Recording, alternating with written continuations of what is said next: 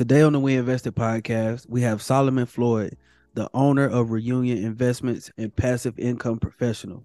Solomon, how are you doing today? Doing great, man. Thanks for having me. Absolutely. Thank you so much for joining. Man, we were having a great conversation before we started recording, man. And I got the chance to learn a little bit about you and, see that you're a super great guy, man. Super awesome guy. Um, Achieved a lot, done a lot. And it's an honor to have you here with me. Hey, man. Thanks for having me. It's awesome. Great. Glad to see some young black podcasters out here making it happen, making it rain, man. So thanks for having me on here. It's a great time to be on here. Yes, sir. Yes, sir. And before we get started, would you mind just letting the people know how they can find you on the internet, your websites, or social media?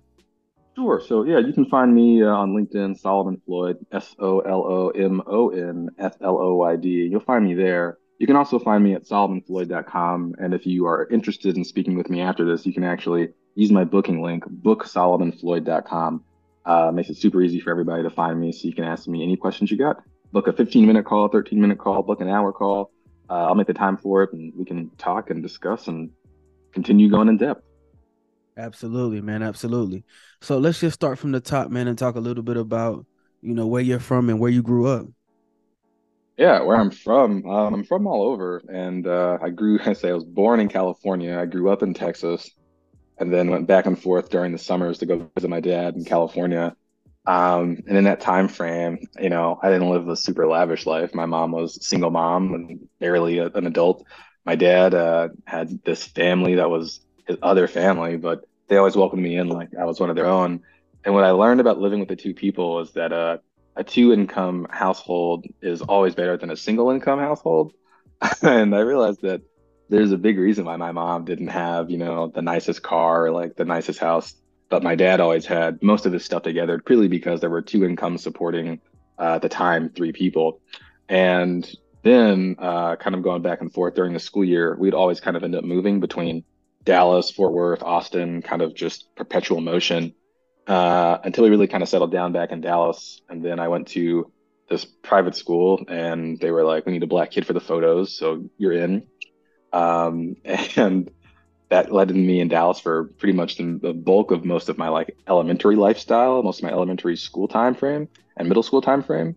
Wasn't until my eighth grade year where I repeated eighth grade and went to boarding school in Maine. I'm sorry, New Hampshire. Did that for about 2, 3 years, and then ended up going to boarding school in Maine, and then eventually college in Massachusetts. I dropped out my freshman year and moved right back home to Texas, and kind of been here ever since. Man, you've literally been all over the country, from the South to the West Coast to the Northeast. I mean, you've been everywhere. So, how would you say that spending time in California and Texas and New Hampshire impacted your outlook on life and success? Yeah, so Texas was weird. So living in Dallas was kind of, I lived in the outskirts or kind of lived in the ghetto or the hood until I started going to private school where I lived in the preppy part of town, the real nice part of town. It was like, oh, dude, this is how the other half lives. And so even going back and forth between there and California, what I liked about California was that, that my dad was there, but as a child, I didn't even really like California all that much. I always wanted to be back home at Texas where my friends were. And it was just beautiful weather. I knew everybody. My dad lived in a super small town, so I was like, no, I don't like this place. And then going to New England, very different, but all these different experiences, all these different places really showed me that there is always the same. You got the people who have kind of everything provided for them no matter what. And then you got the people who don't have everything provided for them. And it's crazy because no matter what, they're always going to build for the people who have more versus the people who have less. And that was a very early lesson that I learned and kind of put into play a little bit, sort of in boarding school and in college. And then as I started building in real estate, kind of realized like, oh, there's like a whole niche of people that just completely get ignored. I'm going to focus on them, and that's where my focus has really always been, is building for people who need what I sell instead of people who want what I sell. There's a really big difference there. Mm. I mean, that's an interesting business model, man. I mean, and it's something that's not done enough, I believe. There's always like an underserved market or underserved audience in like basically everything, especially here in America. So I mean, like, how did you come to that realization that this is what you wanted to do and this is what you wanted to focus on? Yeah, I was in the military, and the first thing that most people do in the military, most of your instructors, when they're not yelling at you, is they tell you how good or bad the Air Force is, or the branch that I was in. And a lot of them were like, yeah, these are the top bases you want to go to. These are the top jobs. The jobs that have this are going to have so much fun. The jobs that don't have this are just going to be awful. And so I listened to it, but the other things they're telling me are like, your housing is free, your meals are paid for. If you get married, you get this much money. If you have a kid, you get this much money. When you deploy, you get this much money. And I kind of started putting two and two together, like, wow, this is really a lot of money for somebody who's kind of coming into money for the first time. Military members, at least enlisted, are mainly like kids, 19-year-olds, 18-year-olds, some 20-year-olds, but majority they're children, first time kids living on their own. In basic, they don't let you leave your little barrack area, not until much later. And then you leave and you get to walk around the military base and you're like, oh, this is bad. And it's bad because it's from the 40s and the 50s. Like this is old property, this is old stuff. And so you kind of expect the area around the military base to reflect that old, cheap, gross, beat down properties. They're in the ghetto, right? They build military bases in the hood. What I realized was nobody was focusing on building homes for these military members close to the military base. Everybody wanted to keep their homes kind of separate, and all the developers were focusing on their one little area, right? It wasn't until I got to my first duty station, Shepherd Air Force Base in Wichita Falls, Texas, where I could see it. Well, there's three things you got to know about military members. One, they get paid to live, so they get BAH, basic allowance for housing, BAS, basic allowance for sustenance, and then they get their VA loans. So a free home, free food, free rent. That's how you got to kind of think about it if you do it right. But there are no builders, there are no investors. Everybody's got their heads so far up their asses in Dallas and all these primary markets like, oh, I'm going to be an apartment investor. And seeing that, it lets you know that, they're only catering to the people who can afford to live in apartments in primary markets, whatever that means, right? They're building what people want, not what people need. And in that, I was like, okay, well, here's my opportunity to go and try something. So we started, wholesaling homes, started flipping homes, started renting homes just to test the market. And then testing the market, it was like success, man. Like these people are buying what we're having, they're leasing our homes, they're actually committing to our properties because it's the nicest thing around. Don't get me wrong, I didn't go over the top, but I didn't cheap out either. And with that, I feel like there was some of that respect back and forth of like, I'm going to respect you enough to make a property rentable for something you can afford. And you're going to, and for them, right? Like, okay, well, I respect you building something for me. I'm going to make sure that that's the first thing I lease. And that's sort of how we came into our niche and kind of came into our focus of like, how do I identify people who need what I serve? Like, kind of just got to go out and ask them. And if you're paying attention, right? If you're not looking for, you got to look for the inverse. And you and I were talking about this earlier, but you got to look for the contrarian aspect. If everybody's building apartments for A-class properties, well, who's building apartments for the Section 8 and like affordable workplace apartments? Nobody. Nobody's doing that, right? You can't. The metrics aren't good enough. The land's too expensive. It costs too much to build it. And by the time you get up there, like your investors are going to want their money back because they're not making anything. And so you always got to think about that other aspect of like, where can I build this and who's going to use it? Always think about that, right? The people who are getting kicked out of their homes for the other guys that come in and buy their property and build on top of it. So somebody from California can move in and, live there for $600,000 a duplex. Absolutely. Absolutely. I mean, and I think that's a great segue into my next question, man. And I want to talk about this company and this brand that you've built up until this point. And I want to ask, what is Reunion Investments? Yeah, so Reunion is more of a real estate services company, but ultimately my holding company for any of our deals. So Reunion will go, it'll purchase the property, it'll get it zoned, entitled, whole nine yards, and then we will raise money to build the property, generally while we're under construction, purely so our investors don't have to wait. A very good thing about Reunion is you don't have to ever invest with us prior to construction starting. If you do, then we'll give you a better return. But generally speaking, we don't want you to have your money locked up for a year if that's the worst case scenario. From there, Reunion has evolved into our other company, Archway Development, our construction arm, that allows us to build and kind of actually maintain vertical and horizontal integration to ensure that we keep our pricing in check and we're not reliant on these other contractors for doing things. Because I only focus on tertiary markets, I'm always having to worry about who's going to go 2.5 hours outside of Dallas, right? My plumber's not, my HVAC guy's not. No one is going to go out that far, especially a couple of months ago when everybody was really seeing Dallas as the proper place to be. Now it's a little bit different, right? Now I can sub some of my work out to these guys whose work is slowing down, and I'm not a petty person, but I'm like, oh, now you want to work for me?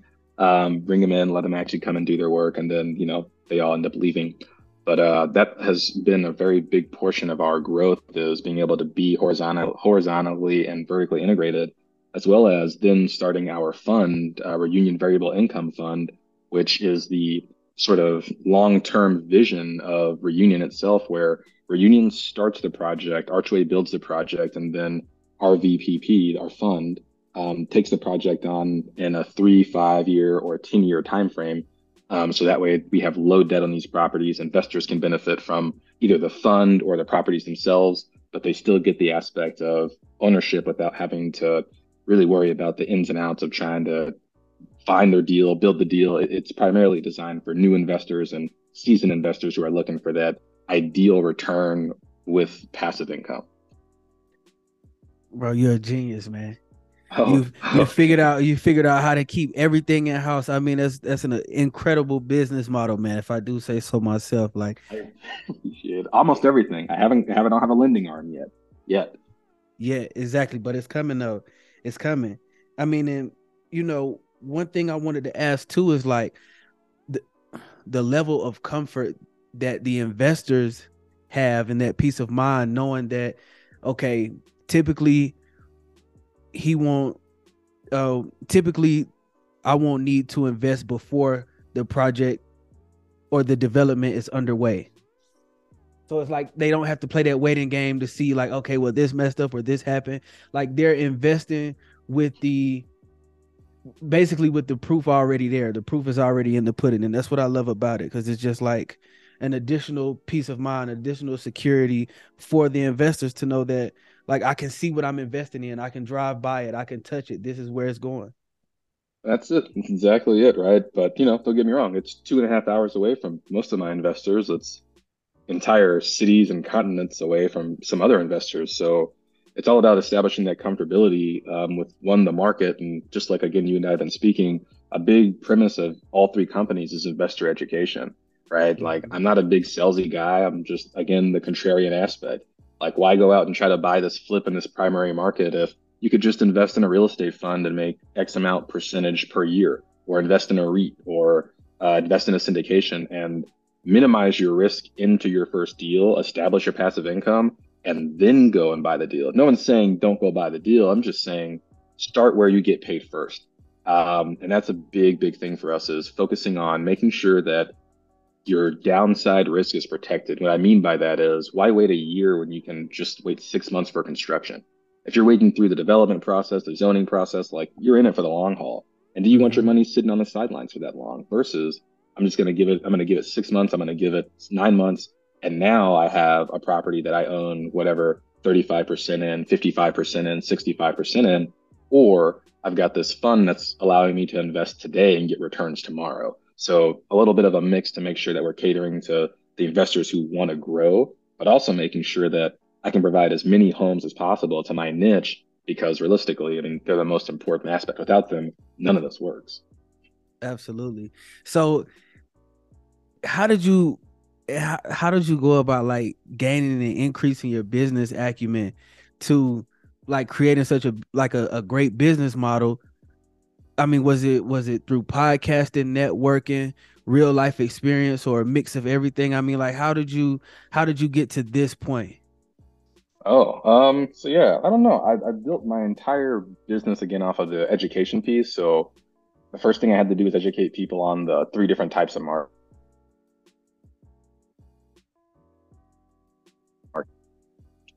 Sorry, can you hear me? I can hear you. Awesome. It said primary, secondary, and tertiary. I need to educate people on what that meant. While a lot of people were only focused on like Dallas, like I'm going to be in a primary market because that's where I live, which I think is a bad way to invest. But regardless, I had to educate them. So I started throwing these events called Cigars and Real Estate. Investors would show up. They'd buy a cigar, they'd buy some whiskey, or I'd buy some whiskey, and then I'd bring some pizza so we could all sit and talk. At the beginning, the events itself are just people looking for another place to go and kind of talk. But I ended up running into some of my mentors there who heard what I had, loved the idea, and were able to guide me through how other lenders were going to see it, how insurance people were going to see it, uh, how an appraiser was going to see this, and kind of build the deal from the standpoint of if I build everything else and I don't give people a reason to say no, then it's much easier to just say, hey, well, I already have the lender lined up. I already have the wholesale deal lined up. I already have the contractor lined up. I already know what the funding's going to look like. We're going to use these, and these for funding, for rehab, for renovation. We're going to burn it. We're being able to utilize that and really have that knowledge. That's what made it much easier. So that way, when the events got a little bit bigger, I could kind of be that center of attention and speak knowledgeably on this from the standpoint of my network of these people who are educating me. Well, that then kind of created deal flow where now I've got the new people coming in who are learning. And instead of me saying, well, invest with me today, it's like, well, listen, go get qualified with lender Y and see what happens when you come back, right? A week later, hey, I got qualified.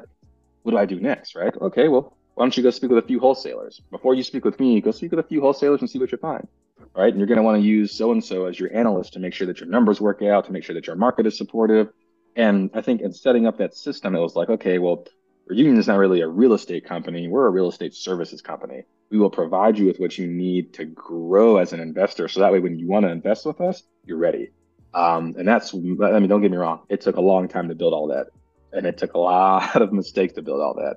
But it got built. And that's what we ended up utilizing as our main focus and footprint was if you aren't experienced, that's okay. We're going to help you get experience. We're not going to discriminate against you, but we are going to point you in the right direction to make sure that by the time you invest with us, you know what your cash on cash return is, you know what your cap rate means, you know how to calculate the two, and for sure, you know the difference between a tertiary, primary, and secondary market.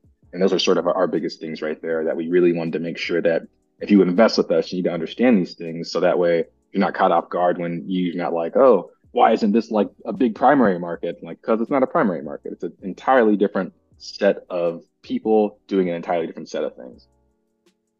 What I admire, what I admire and respect the most is like, I feel like you're a true creative in that. Like you got really creative with real estate. And I say that in a sense of you created your own universe. You created your own space where people could come in, feel comfortable, have a drink, have a cigar, and talk about real estate. You created like a space where you could build that foundation and lay down the groundwork and just go out there and like meet the people and really talk to them and get the chance to listen to them. So you built that networking universe, event space universe.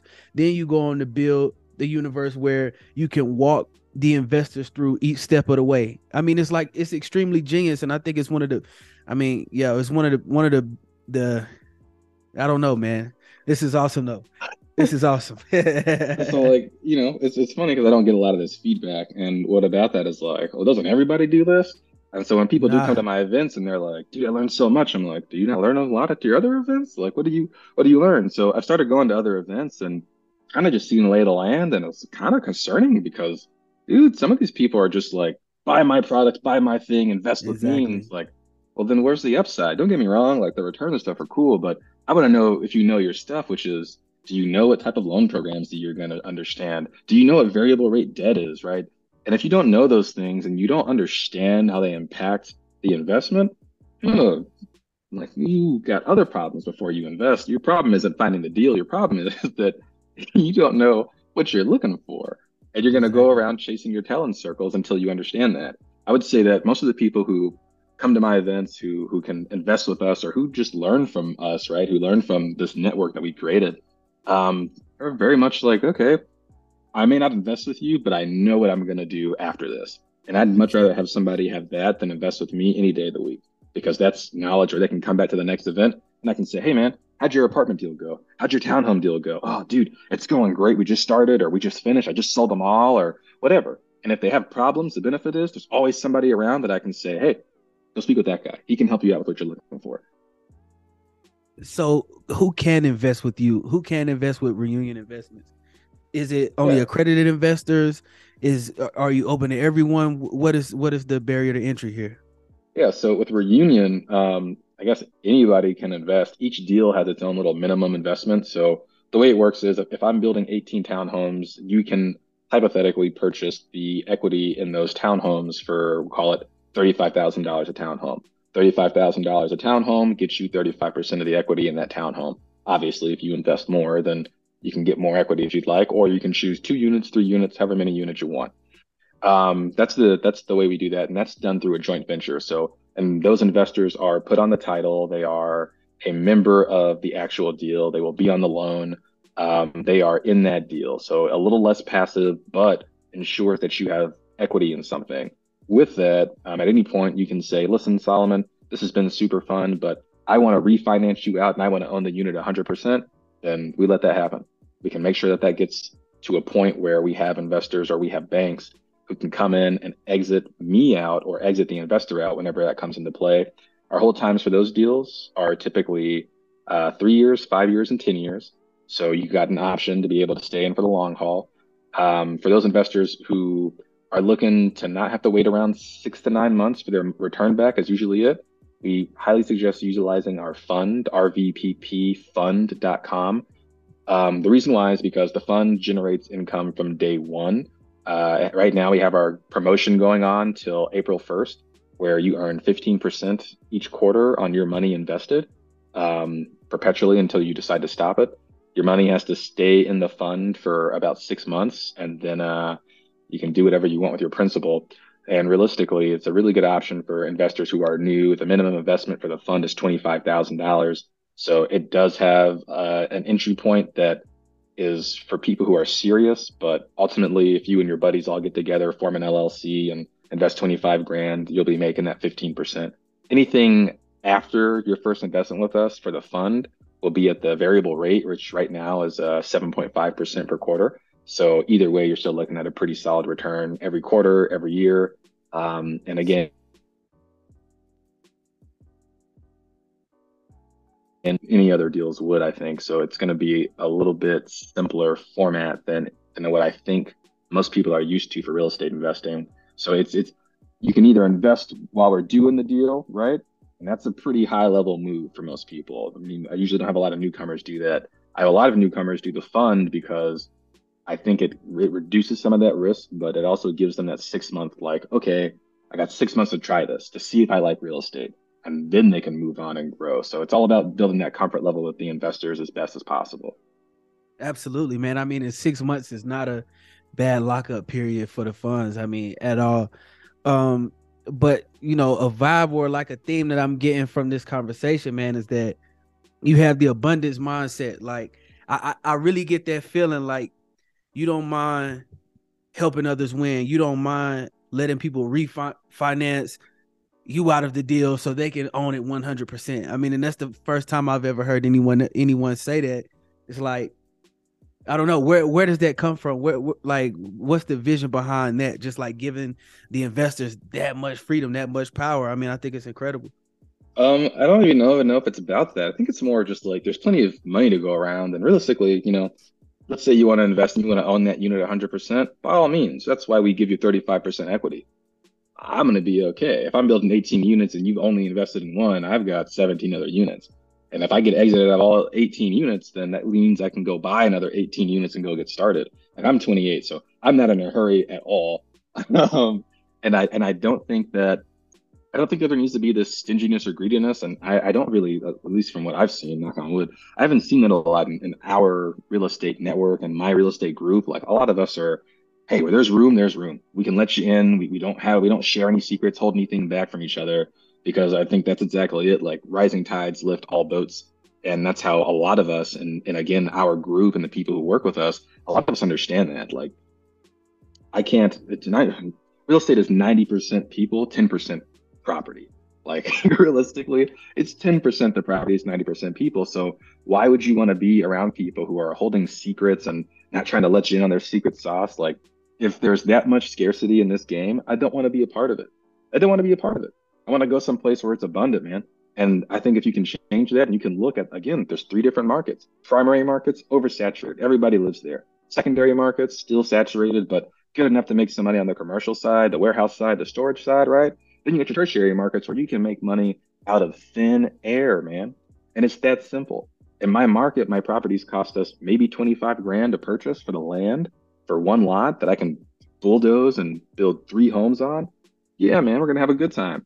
We're gonna have a great time with that because our cost basis is nothing, our construction cost is low, and then we end up selling it for an affordable price underneath $300,000 where all of the investors make their money. And that's a great feeling.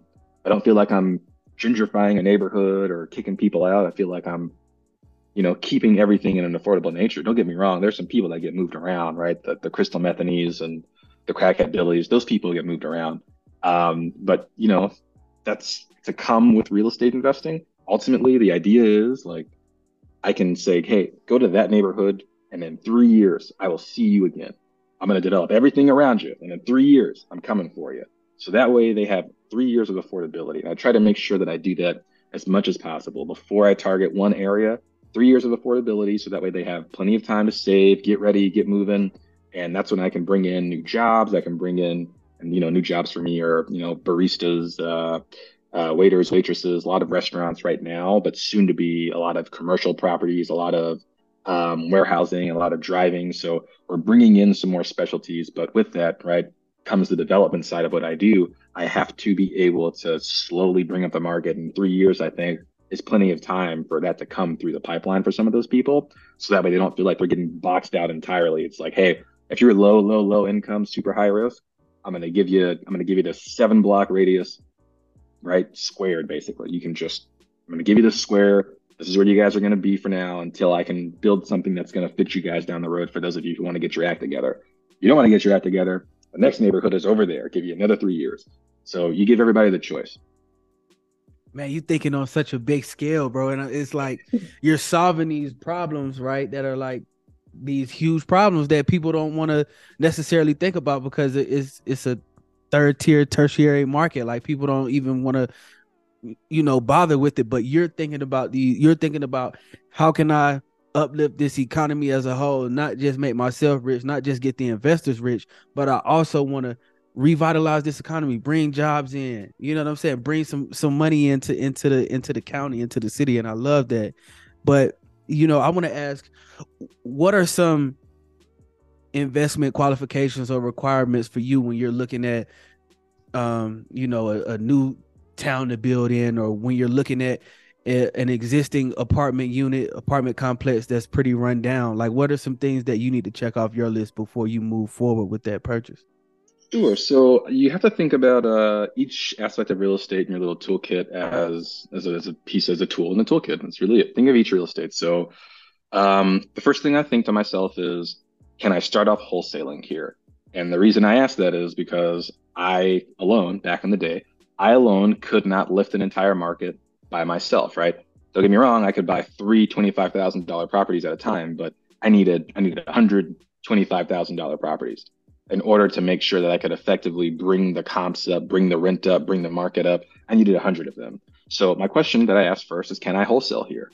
Right? If I can wholesale here, that means that anybody else can wholesale. So if I bring two wholesalers and they start bringing investors and they have the lender lined up through my lender network or whoever's lender network, the builder lined up primarily through my company, or insurance, all that. So I can create a complete deal for somebody, start wholesaling it to the wholesalers, right? Giving them inventory to go move. And then I can start focusing on, all right, well, if I sell off this entire block, I can then bring in the commercial aspect. Now, this is the strategy for how I approach a market, but how I think I'm going to invest in a market, I target a few different things, primarily a tertiary market because land is cheap. Two, the people can afford to live there, and I don't have to worry about this crazy primary market pricing fluctuation. I get a very nice, steady, just curve or a very straight line. Either one is fine with me, to the point where I don't need to go in and worry about having all this competition. That's my other big thing. So I operate in the rules of what I call the zero competition theory, which mean as long as I'm sort of the only big game in town who can go up and buy all the land, buy up all the homes at once without fear of a big name company coming in and swooping up everything, that means I know I can control my pricing throughout the market. And development is a long game, not a short game. So what this process looks like is 5 years of steady increase, steady increase, steady increase, steady increase. Because the moment I go all the way up, to the max, right? Like I've priced everybody out of the market. My investors are pissed because I can't sell anything or I can't rent anything. So it's always got to be steady. I will bring in other investors once we have inventory that is renting, and then we will flip that inventory that's rented in the 1% rule. So now I've got an entire all 100 homes, right? Now I've got all 100 homes that I bought for 25 grand now being flipped for 110, 115, 112. If their rent's $1,200, $1,500, you get what I'm saying. So now we have these higher price points where now the market looks a little bit better on lending paper to the point where a lender can now say, oh, yeah, I'll perk up on that. Sure, I'll do some hard money loans on that, get a local partner in the market. And so there's another criteria. How many local banks or how many local credit unions are going to be able to work with us on this? That's huge because those local relationships mean that you're there for the long haul and they're going to really, I don't want to say they're going to fight for you. I don't know that that's ever been a thing that's happened for me, but I think in the sense like they'll just offer you really good terms. Like right now in Wichita, if you go to Wichita Falls and you are interested in investing in a place like that, you can go to Union Square Credit Union. And right now, for some of these properties, they're doing 75, 85% financing for loan to value, which is really big because you can buy the property for 25 grand thanks to the work of many investors and myself and a few outside influences. The average property price has gone up from like 75,000 to 115. And again, that's 5 years worth of work right there. But with that, that is the average price of the property in the market, which means you can still buy for 25, and now you can afford to put a little bit more money into it to rent it or flip it down the line. So those are just some of the different things we look at. The other big thing I look for is what is the government source of income? What I mean by that is what is subsidized? Military bases, prisons, uh, any sort of mining or oil, and then farms. Those are the only things that really come out of tertiary markets, period, anyways. But if you think about it, primary markets don't grow their own food. So the tertiary market is always going to have people who can afford to pay their rent, as long as the people in the big primary market really enjoy eating food. And as long as that's the case, they're going to have to get it from mainly their tertiary markets. Some of it will come from out of state, some of it will come from out of the country, but for the most part, the majority of the food that you eat comes from a tertiary market. Meaning, as long as you go to Sprouts, Trader Joe's, whatever you have in your market, dude, you are literally keeping and supporting those markets alive. And that is key because I mean, that's a very low risk for some people.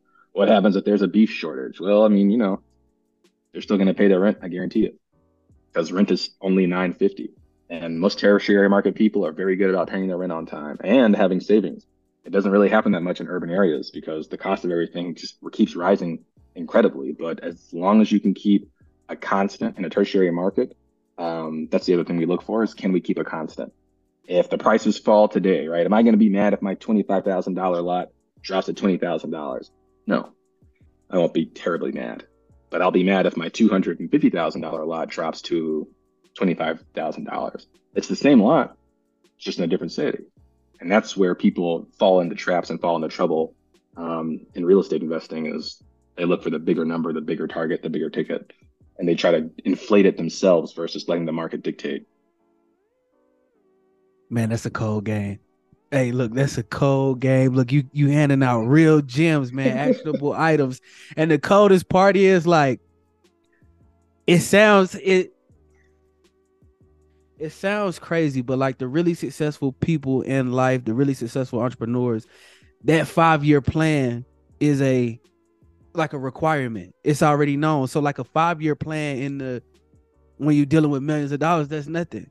You know what I'm saying? But to hear how locked in you are, to hear how like you've studied this, like, bro, yeah, this is inspiring, man. This is motivating me right now. Let me ask you this though. What are your thoughts on investing outside of the state that you live in? I love it. I think it's a smart move. And I mean, again, like I don't live in any of the markets that we invest in at all. What do?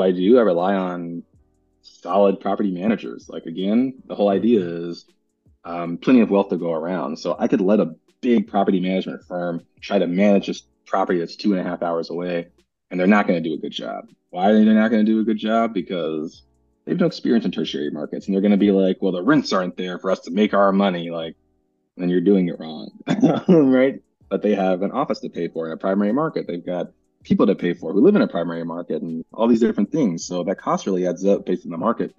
If you look at it, you just use the local people who have already been doing all right. Sure, they may be a little mom and pop, or you may not be able to understand them, but as long as they can get the homes rented, who cares? So, I mean, yeah, I feel like investing outside of your market, investing outside of where you live, that's a smart move because you may not have to live there, but somebody else does. And when I say that, I mean somebody else does. If pricing affordability has been driven out of the market like it has in a very long time, then yeah, somebody has to live there, no matter what. It doesn't mean that you can't invest there. It just means like, hey, these people need homes. And if as long as they need homes, I'm in business. What was the first real estate deal where you knew like, okay, this is it. This is what I'm gonna do. This is I'm gonna make this a full-time career. Can you bring me back, take me back to that first big deal or that first deal where you knew like I need to make a career out of this?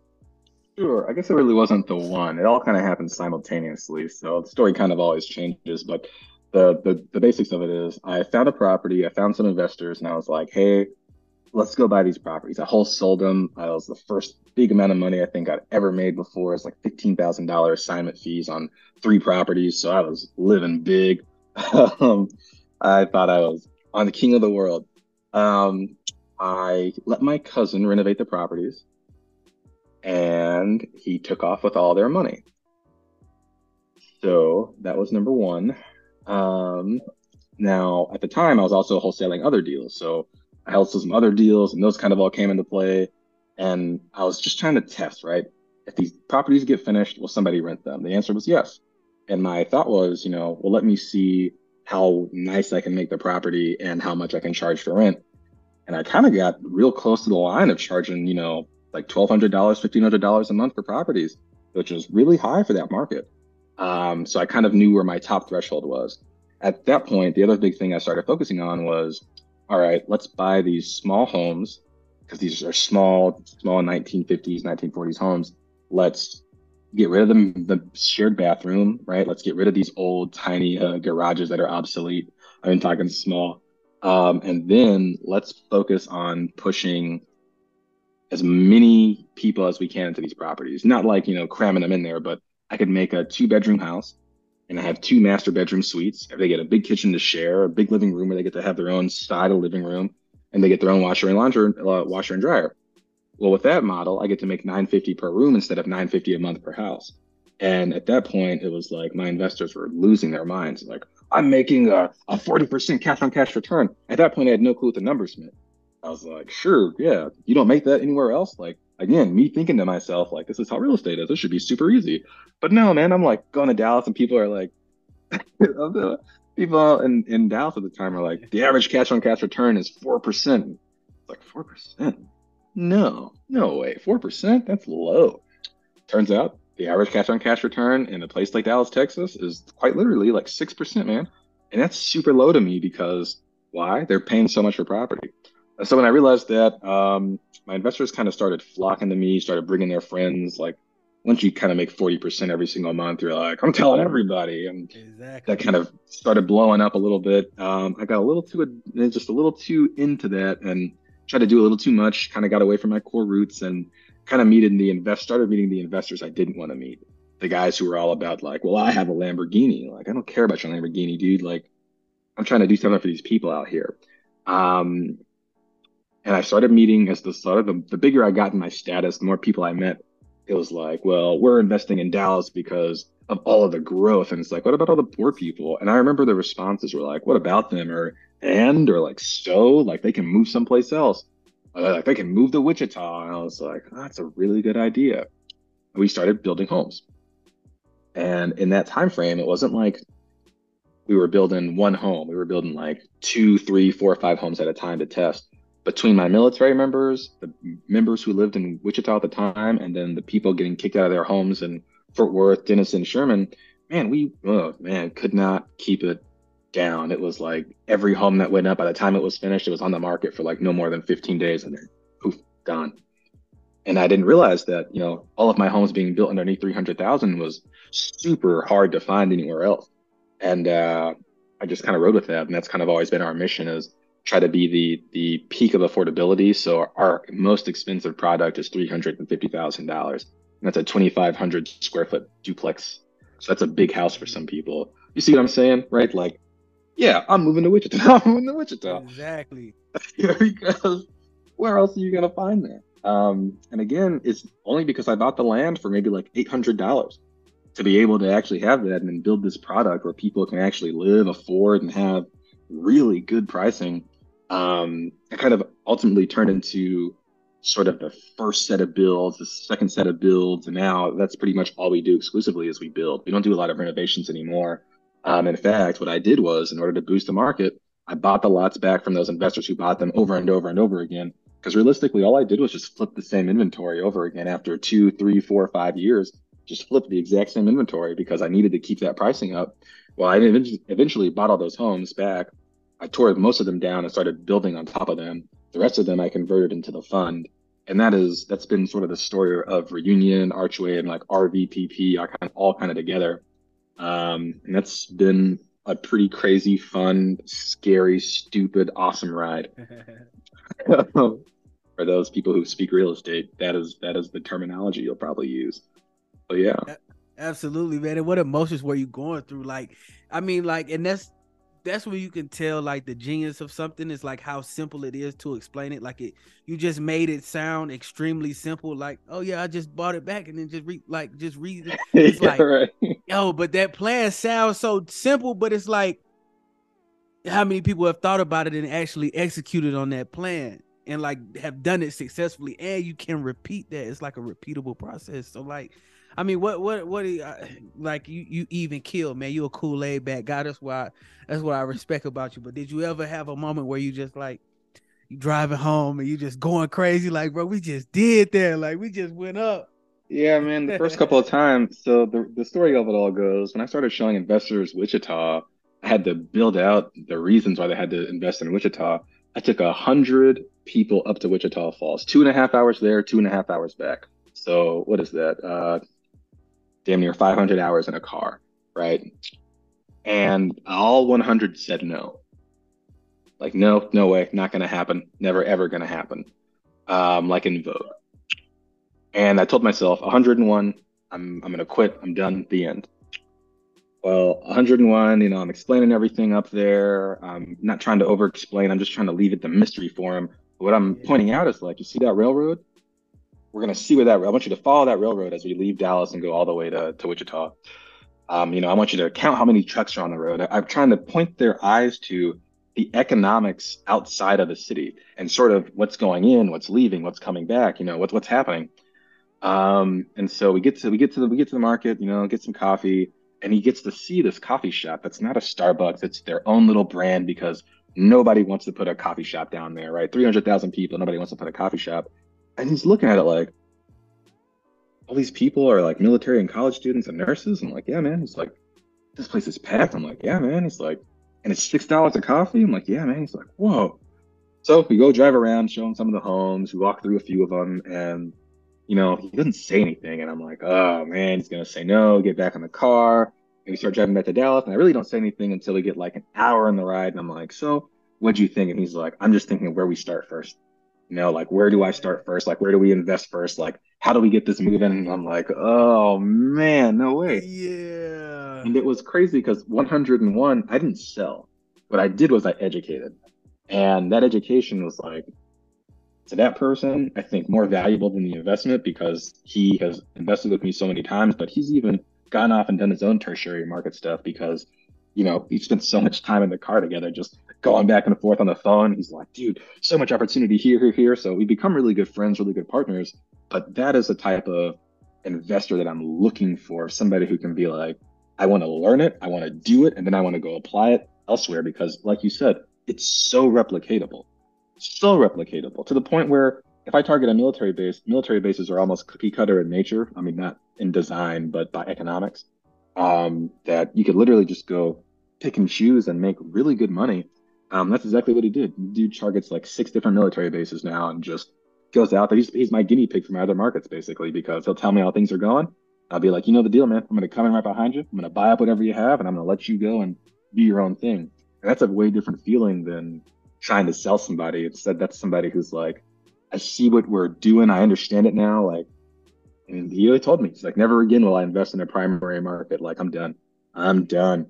So that's a good success story in my mind for what it means to just truly, really kind of learn and apply what it is that I talk about. 'Cause I talk about it, but not everybody wants to apply it. And when some people do, it's like, look at you go, man. And so now I never have Exactly. that fear of like my test of concept. That was always my biggest fear was like, these people are gonna think I'm full of shit. But I wasn't. And seeing it and then having it happen after all the setbacks and everything. So those are some of the stuff that made me really feel good. It wasn't really about closing the deal as much as it was somebody sees my vision.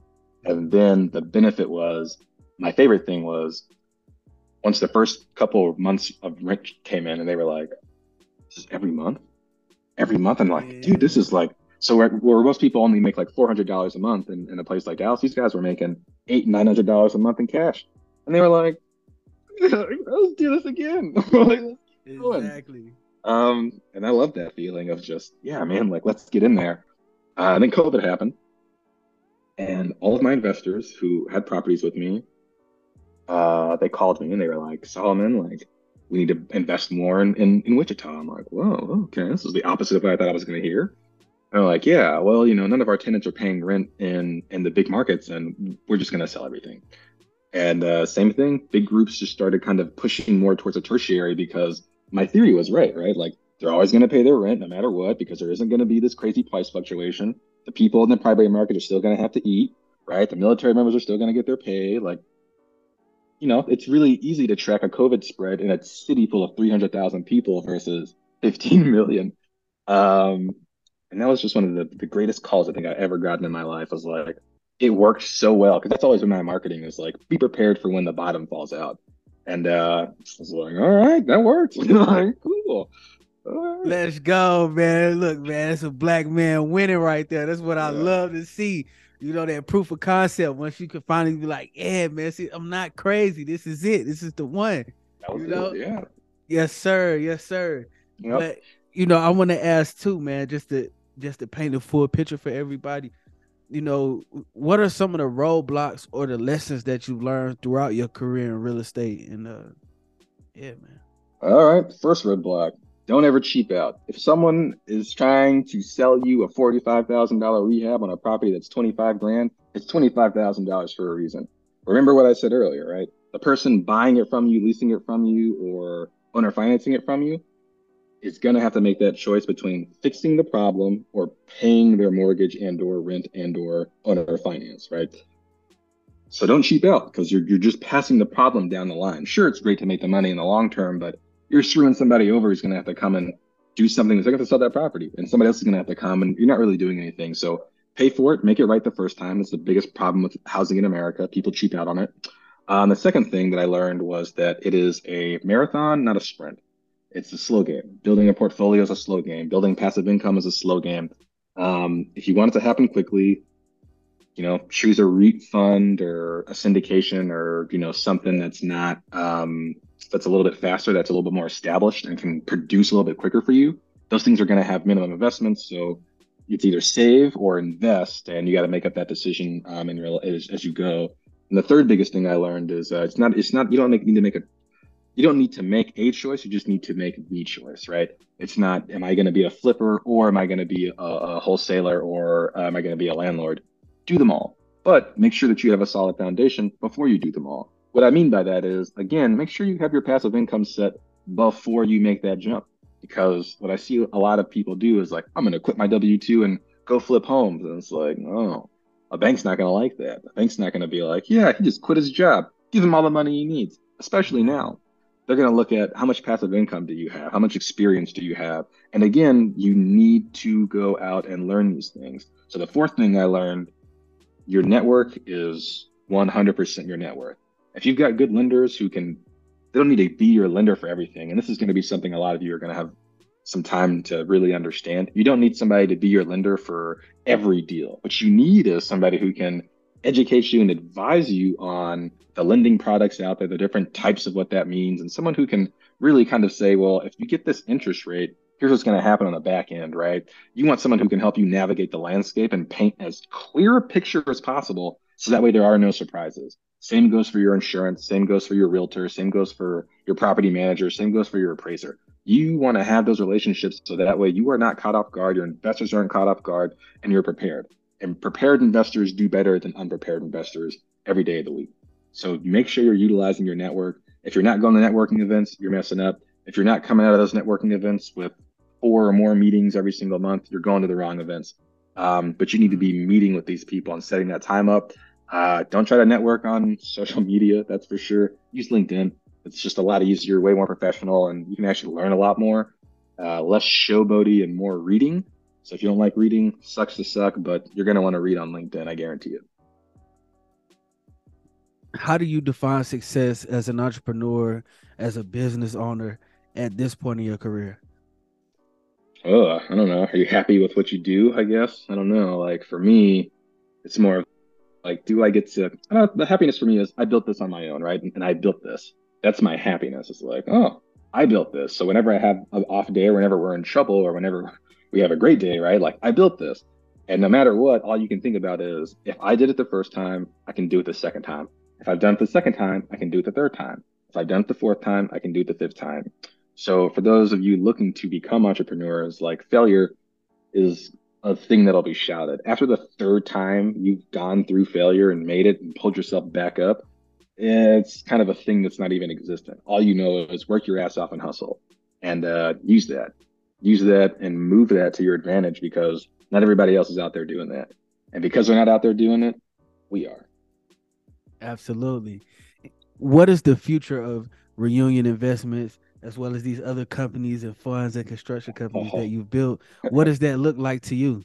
Yeah, so I've been really thinking about that a lot recently, and what that looks like in a sense is one, me taking a step back as the main point guy for a little bit, especially when I start having kids. That's a couple years down the line. But what Reunion actually is going to become is an incubator and a movement for entrepreneurs looking to establish themselves in tertiary markets, right? Looking for a place where they can grow and thrive and have franchises. So one, Reunion will become a franchise investor and allow people to grow franchises and take them to wherever I go build homes. So that way they are always in a market where they're kind of always appreciated and taken into accountability for. The second thing comes down to a leader in affordable housing. I think if Reunion keeps playing in tertiary markets and keeps operating in tertiary markets, we're going to make sure that people who felt that they were forgotten don't feel that way anymore.